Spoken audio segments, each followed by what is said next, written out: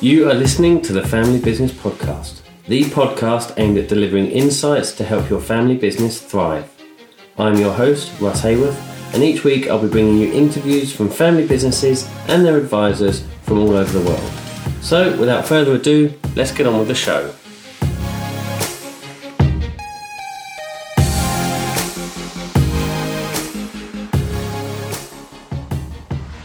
Hello and welcome to this week's show.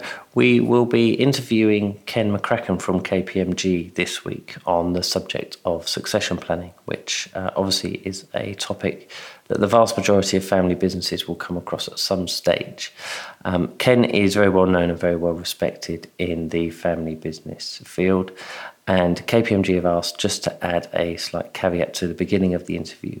That is, the views and opinions expressed herein are those of the interviewee and do not necessarily represent the views and opinions of KPMG UK LLP.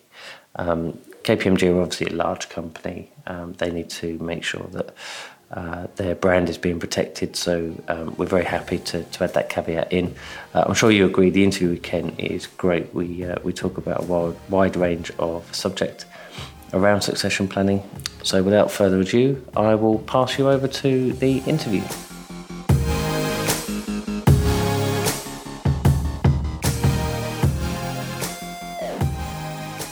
So hello and welcome to the Family Business Podcast. I'm your host, Russ Hayworth, and today I am joined by Ken McCracken from KPMG. I'll let Ken introduce himself and explain his role in just a moment. But the topic of today's show is loosely titled succession planning. So we're going to look at some of the what, the when and the why when it comes to succession planning. And this is an area that Ken has extensive experience in. So firstly, Ken, welcome to the show. Thanks, Russ. Delighted to be here. And as I say, you work for KPMG, but you've had a career in advising family businesses. So perhaps you can give our audience a bit of a background as to how you've come to do what you're doing today. Okay, well, I was first introduced to the world of family business back in the mid-90s when I was involved in helping establish the first university-based education programme for family businesses in the United Kingdom. Having learned that there was a lot of new information and ideas around how families can deal with things like succession and governance, we started to provide education to families, and then families were asking for some independent help with navigating those discussions. So over time, I moved from my profession of origin, which was law, to becoming a consultant, and I've had various roles, but I'm very happy to be here at KPMG, heading up a team of consultants across the United Kingdom that are working with families who are facing these challenges. Great stuff. And obviously the family business consultancy role, you're exposed to all sorts of different challenges that family businesses are facing. One such challenge that we are talking about today is succession planning. In your experience, what are the main barriers to businesses beginning that process of succession planning? Well, I think three things spring to mind. It's general comments. I think understandably families are very anxious about embarking in these discussions, which can be sensitive. And they are worried as to what will happen and what the outcome will look like. So I can understand that. I think most of them will lack information about what are the contemporary ideas around transitions and governance. So if we could just do more to access these ideas and this information, it might help to tamp down the anxiety and make the way into the conversation a bit easier for them. I do think you benefit immensely in these types of conversations about in having a clear process that will set out the flow of the conversation and making sure that everything is dealt with, but dealt with in, as it were, the right way. Without that, I think some of these conversations can go off like a box of fireworks. And that takes me back to my first comment. That's the type of thing that families fear. So although they know that they need to deal with this, for the moment it can feel, for many of them, more risky to try to start than it is to just leave it a bit longer and leave it a bit longer.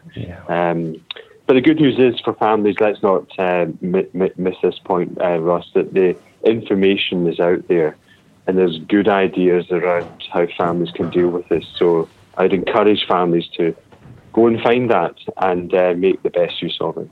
Absolutely. And I think you hit the nail on the head there where you were saying almost the fear of the process makes it easier to put it off than it is to start those conversations.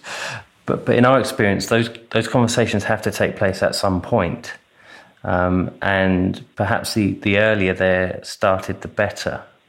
Would you agree in terms of when these discussions should be started?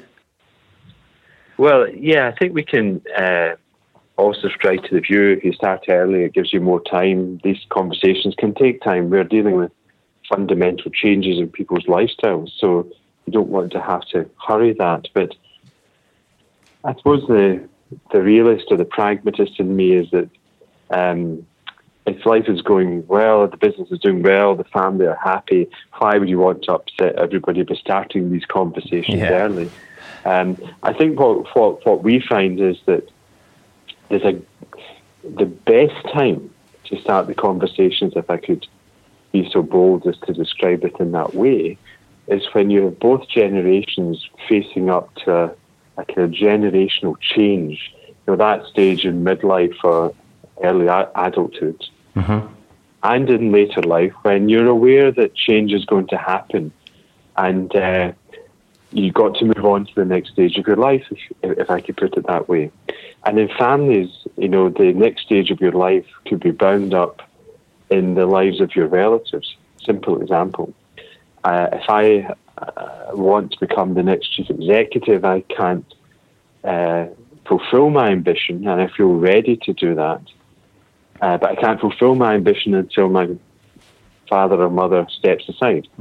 So when what you want in life is bound up in the decisions that are going to be made by your loved ones, that becomes very complex. But if both generations are kind of at that stage where they're asking the questions, then they're open and amenable to maybe now there's being a good time to actually start the conversation. So families are at that stage, seize the moment, because otherwise people will make decisions. If I can't become the next chief exec, I'll make another decision, and maybe that will take me in another direction, and there'll never be another opportunity. So when people at that age and stage try and deal with it, and therefore, and you'll find that the conversations tend to go a bit better because people are ready. And in your experience, do people recognise when they're at that stage? Because I can imagine, certainly with some of the family businesses we work with, that the next generation can feel more ready than perhaps the departing generation to have those conversations. Whether that's a perception or whether that's in reality that they are ready or they just feel they are. But is there a trigger that can highlight that? Well, I think we are dealing with some demographic challenges at the moment that have not been there for previous generations. Simple, people are living longer, so and people are having children at different stages. So the demographic in a family between the generations will have enormous impact on when the conversations can start, when they will go well. And there are, and I'm very respectful of this, there are people in what we'll call the senior generation who just want life to go on. They're loving it. They cannot imagine being retired and all those things. And that can become a block. The next gen are ready to step up and they're saying, well, there's no chance here. It's not going to happen. You start to suffer blockages. And we do have situations where the next generation in the family businesses are in their 50s. And you think, wow, 60s even. But they think forward. What about the generation after that? Absolutely. They're looking at it and saying, blimey, if I don't, if they're not becoming owners, leaders of this business until the late 50s, early 60s, I don't want to hang about, so hey, we're off. Yeah. So, people, I think, have to be very aware of their own needs. I think also we spend quite a bit of time doing this trust. Understand the needs, the fears of the other generation. Stand in their shoes. Try to stand in their shoes just a little and see the world from their perspective. Yeah. And practice empathy. The conversations, I think, will generally go better when people have that empathetic awareness of what this must feel like for the others. Yeah, I completely agree. And I think there's an awful lot of psychology at play as well when it comes to things like the fear of losing identity or losing that role of head of the family business or even head of the family can be quite a psychological barrier to overcome. And not having an understanding that mum or dad might be feeling like that can lead to the conversations not going as smoothly as perhaps they could. Absolutely. It's enormous. It's identity, it's social standing, it's sense of self-worth. That's what's at play in these conversations. But going back to something we talked about just a few moments ago about the information and ideas that are out there, these new forms of family business governance that some families are adopting provide opportunities, create roles for people to have a meaningful role in the family business, maybe just not the one they're currently occupying. And people cannot, I think most of us, I feel, would feel better at moving on to something else rather than necessarily having just something taken away from us in terms of a role which represents an income, which represents a status and a reputation. Absolutely. And I think you mentioned there about the governance structures. For those who may not be familiar with what we mean by governance, could you just give a brief overview of what you mean by that? Sure. It's a very straightforward description, but for us it means somehow finding a way to balance the competing interests of the business, the current owners, and the wider family, all of whom have a stake in this thing we call the family business. And families crave achieving a balance of interests or equilibrium among those competing and legitimate interests in their family business. That's all it is. Okay. Well, that's all it is, but that's quite a big challenge. But that's what governance is all about. Yeah, it's actually at its heart quite simple, but very challenging. Indeed, and so would a good starting point for businesses looking at their succession side of things, would a good starting point be to look at their governance and see what's in place, what they feel should be in place, and then starting from there, or do you work backwards from what you want the outcome to be from the succession? Well, that's a very interesting question, and I have a very firm view about that. Start by understanding what you've got and why you've been successful in the first place. Every family has a functioning governance system. They could not be successful if they did not have a functioning governance system. But the families are not always self-consciously aware of what that is. They will say things like, that's just the way we do things around here. Well, how is that? And is it something that can be replicated in the next generation? So I think it's better to start from where they are, and we're holding a mirror up to why have you been successful in the first place, figuring out if that can be repeated in the future. Because I think in family businesses, perhaps it's just in life, what a lot of us are wanting is to create something that's successful by only doing the minimum amount of change that is necessary in order to remain being successful. So I think starting with what you've got is absolutely the right place to start. It does mean sometimes facing up to the reality that what we have got does not match the demands now of the business, of a growing family.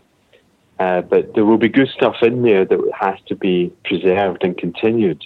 because that's what the family are used to, that's their culture, that's the way they see the world. So you cannot be successful in moving families forward in governance, I think, unless you start with a proper and humble appreciation of why they've been successful, what they've got already in place. Mm-hmm.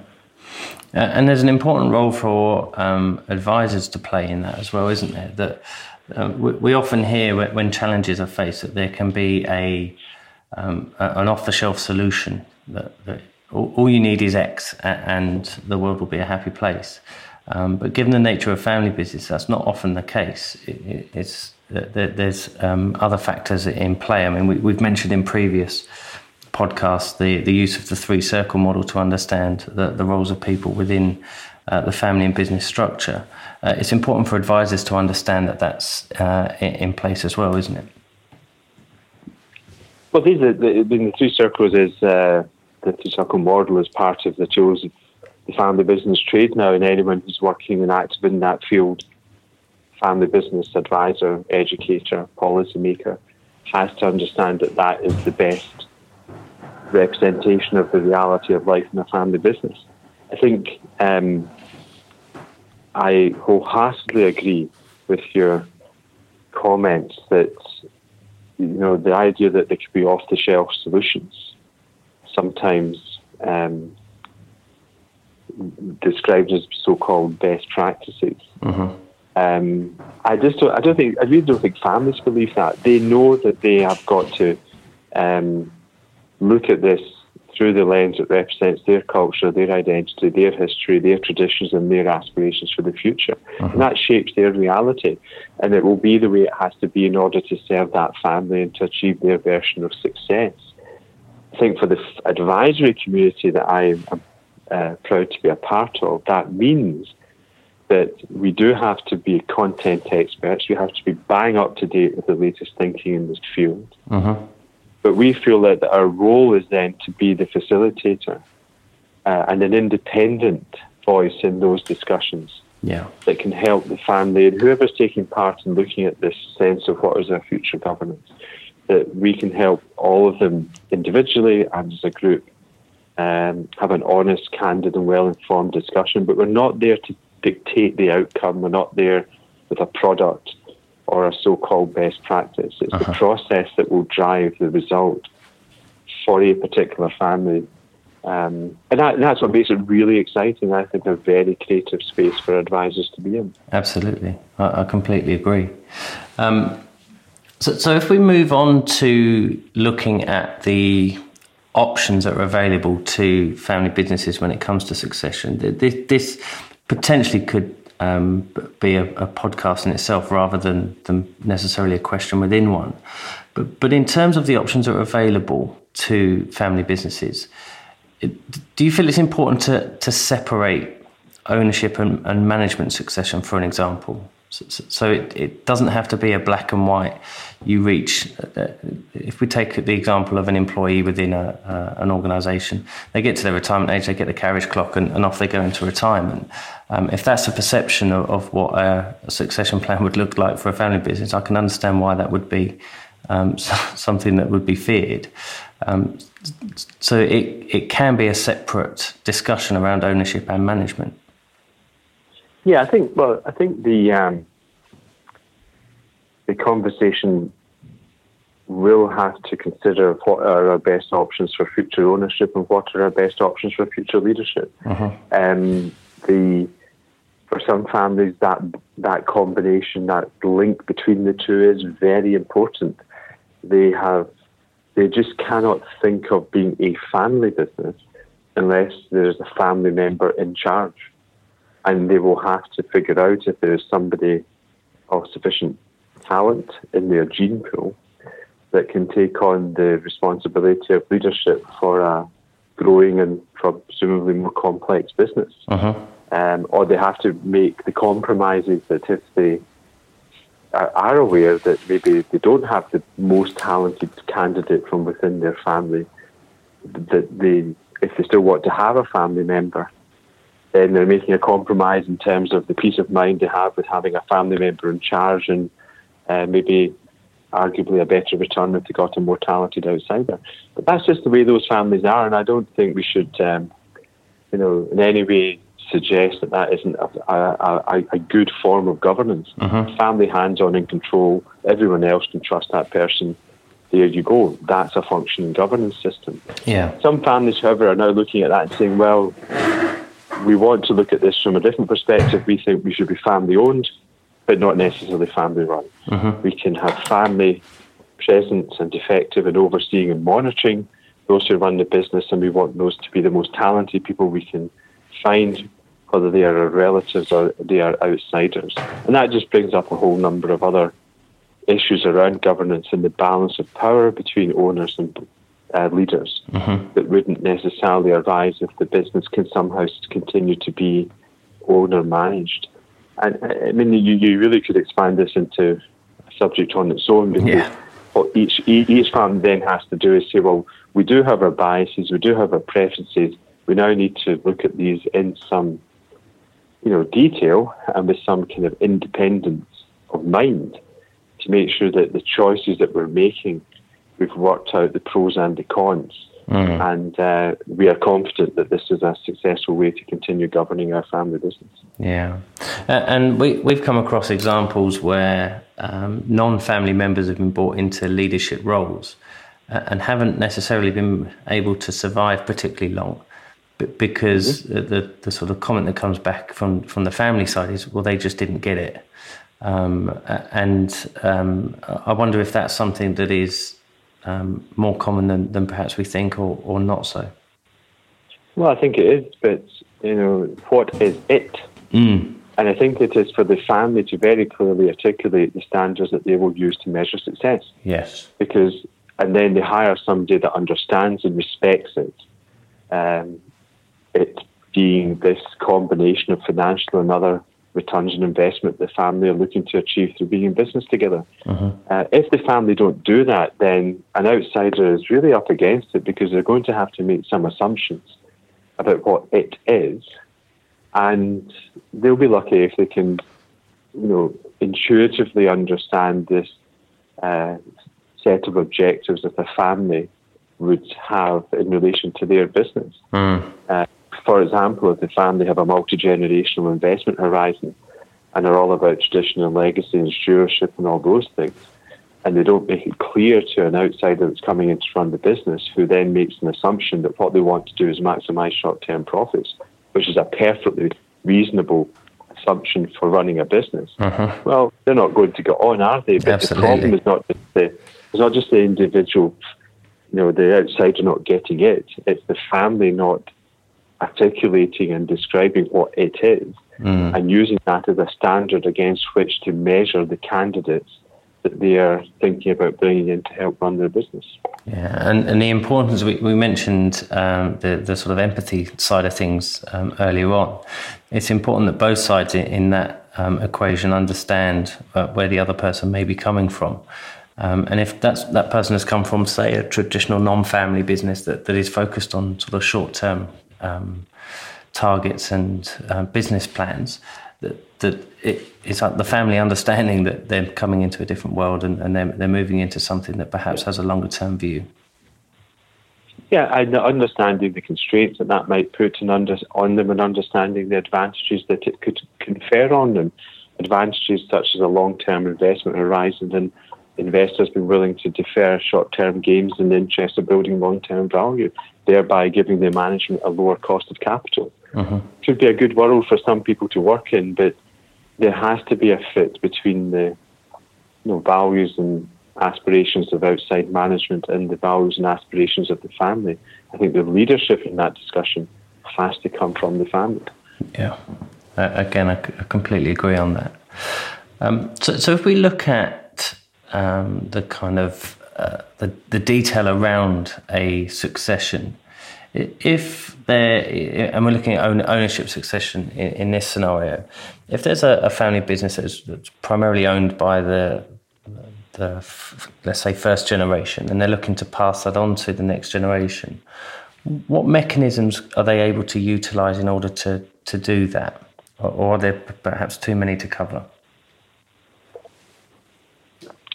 Gosh, I think there are probably too many to cover, but picking up on just what we've been talking about, the family articulating what it is, and the comments earlier about it being important to have a process, your question there, Russ, bears out both of these points. And I think a good place for the family to start the conversation without, just diving into content of, good old governance structures and practices is the family to step back and say, why do we want to be in business with each other? What is it all about? And then, do we have sufficient consensus among us as a family to want to continue being in business together? And what are the standards that we will use to measure success? And when that is, clear, the family can move the discussion on to things, other things that you've been asking about. What is our role as owners, and what role might we have in management or leadership? And are these a package, or can they be separated? And if they're separated, what are the structures and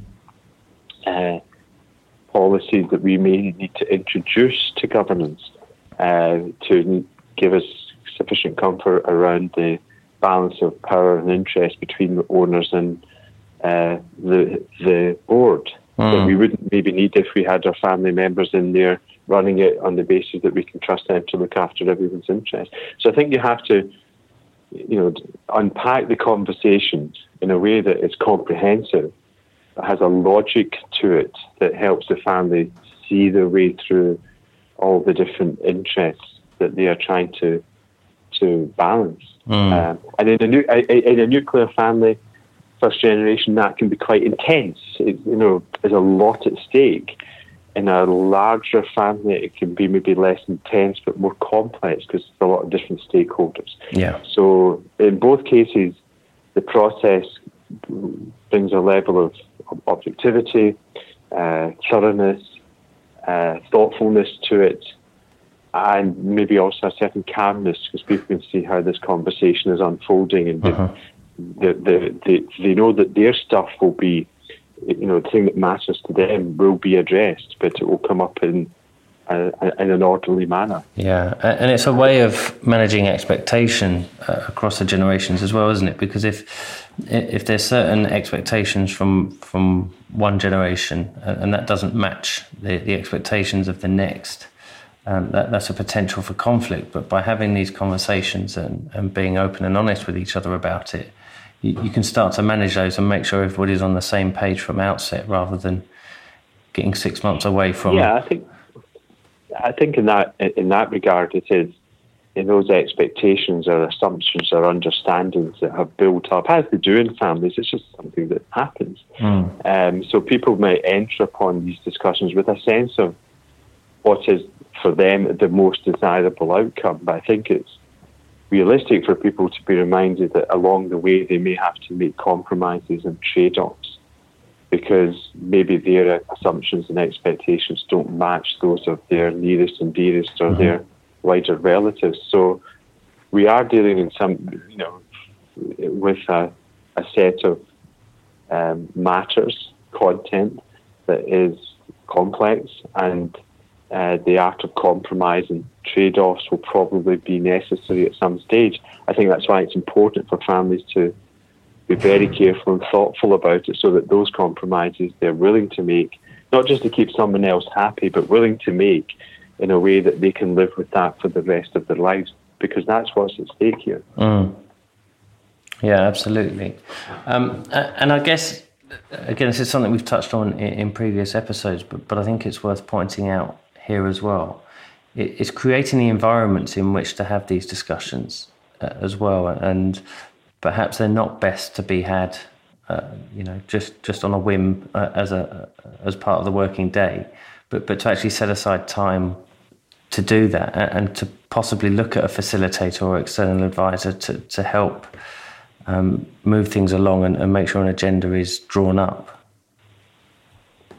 Yeah, I think, this is what we do as our profession now. We facilitate these discussions. We provide a lot of the things that we've been talking about here. But I would also respect the privacy of families. Some have a do-it-yourself mentality, and we want to support those families as much as we can through giving them access to ideas, information, and content. And if they want to try and do it without having an independent facilitator, who they might describe as a stranger, as part of that discussion, then just try and have a better quality of discussion by learning some of the stuff that's out there. And going to reliable sources to get information about what other families are doing in different parts of the world about this type of stuff. Yeah, and what sort of places can people go to find that information? Well, there are organisations that are very active and they're developing their own thought leadership. I would include us among them. Good place to go. There are some business schools that have invested more in this than others. There are some organisations like the Institute for Family Business, which are networks of families who are learning together and sharing their experiences. And there's international groups, and beyond that, it's probably, given the size of the family business economy in the United Kingdom and in most other developed countries, that's a relatively small group, but it's a robust group. So that will share information and share ideas and share knowledge as to who's active in this field. So I would really recommend families to go to those groups and start asking questions. And I'm sure, I'd like to think that I feel fairly confident that they will find they're talking to people that are open and wanting to be helpful and wanting to share information, like you're doing here in this kind of podcast. That's a great, just one example of, I think, the spirit that's around our field at the moment. Yeah, I agree. And obviously, as part of what we do on a day-to-day basis, I'm constantly looking for resources for family business ideas and concepts. And it does seem to be something where there is a bit more momentum now than perhaps there has been. And I think that's helped by technology and the fact that we're more connected than we have been historically. And I will put in the show notes to this show some links to some of the websites. So you mentioned the Institute for Family Business. There's also the FFI, isn't there, Family Firms Institute, that have some good, that's right, yeah, good thought leadership stuff on there.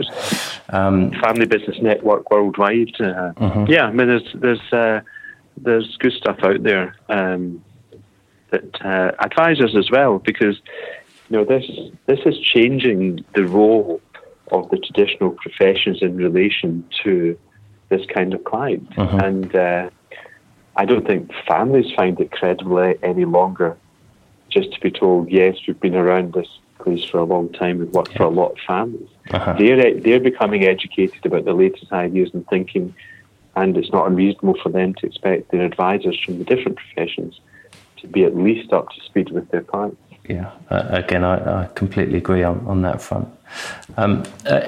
I'd like to go back to something we mentioned a little bit earlier on and just dig a little deeper into that, if that's okay. And that's this, the fear of letting go and the loss of identity that is often felt when a business owner passes on either ownership or leadership of that business.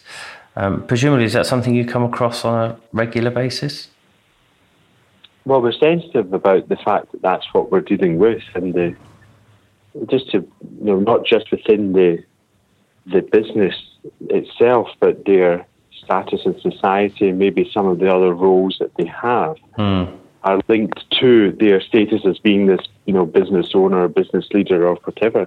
So when you're talking about them moving on, for example, it has ripple effects that could affect all manner of other areas of their lives. And I think one has to be aware of that and be quite sensitive to it.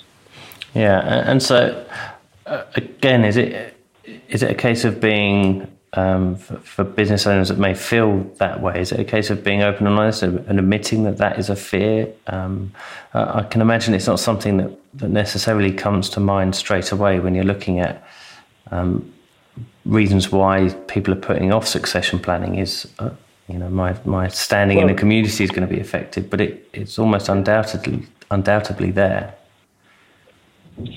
I think the I think we can only say Russ, how we go about this, but we would do our diligence just to try and understand the network of relationships and contacts that we are being invited to enter when you go to work with a family business, and to understand the adult development and human consequences of the changes that may become necessary, so that you can empathise with what people are going through and try and guide and facilitate the discussions to help them come to terms with that. Now, I think earlier in our conversation we referred to the psychology of it, and I think anyone who's working in this field has to get some understanding of these issues. That's the forces that you are dealing with when you do this type of work. In some cases, these relationships that are part of all of this may need a therapeutic intervention to help them with. That's not what we do, but I know there are people there out in the family business field that do that. But I think just being aware of the sensitivities around it, I think it is incumbent on advisors to take the effort to understand these things and to conduct their business in a way that shows an appreciation of it. I would certainly the people we work with, that's what they would experience. I would not feel comfortable about us giving, an information to somebody and, well, you've just got to deal with it. I just don't think that's good enough. I think that would be quite rude and patronising to people who remember, we're dealing with people that have been successful people. So we can't just expect them to do it because, gosh, we've wandered in and somehow told them that that's a good idea. So I think an empathy and understanding, knowledge around this sort of whole area and the effect it has on people's lives is just part of the responsibility which advisors have to be willing to undertake in this particular area of work. And I think it's something for perhaps the future generations within the families to make sure that they understand as well, is that role and status that their relatives have built up has been as a result of their own hard work and the success of the business, and not to be taken lightly when considering things like succession. And that can be quite appealing for somebody in the next generation to get that status, and it's almost a challenge to gain that level of respect and status within either the business community or local community. And again, there's conflicting kind of aspirations at play there. Well, I can understand that, but there's a multiplicity of roles often within these families, and people have different feelings towards the role that they have ended up in, or that they might be being invited to take on. In inheriting ownership, how does that feel? Is that invariably a good thing? Being a beneficiary of a trust, how does that feel? Having responsibility as a director and or trustee of the trust that owns shares, how does that feel? So there are many different roles potentially in a family business, and we shouldn't just treat them as kind of legal constructs or just ignore the human and emotional dimension that could be part and parcel of the people that are in those roles, or those who have been possibly being invited to do that. Absolutely. And be willing to take the time and just go there, not make assumptions as an advisor, not have biases or prejudices about these things as an advisor. I think it's important because it's not really what I think or any other advisor thinks about these things that matters. It's what the family thinks. And therefore we need to have a certain humility around their thoughts and views, and we're not there to judge them or in any way about these things. We're just there to help them. Absolutely. And appreciate what it feels like for them when they're going through these transitions. And we often hear that family businesses feel alone in that respect because they're the only one with their family, for example. But resources like the IFB and the ones we've already spoken about will highlight the fact that although the names and faces might be different and some of the nuances might be different, there are common feelings within family organisations, particularly around succession, that can be addressed and can be overcome through the the transition and succession planning process, assuming that's dealt with correctly.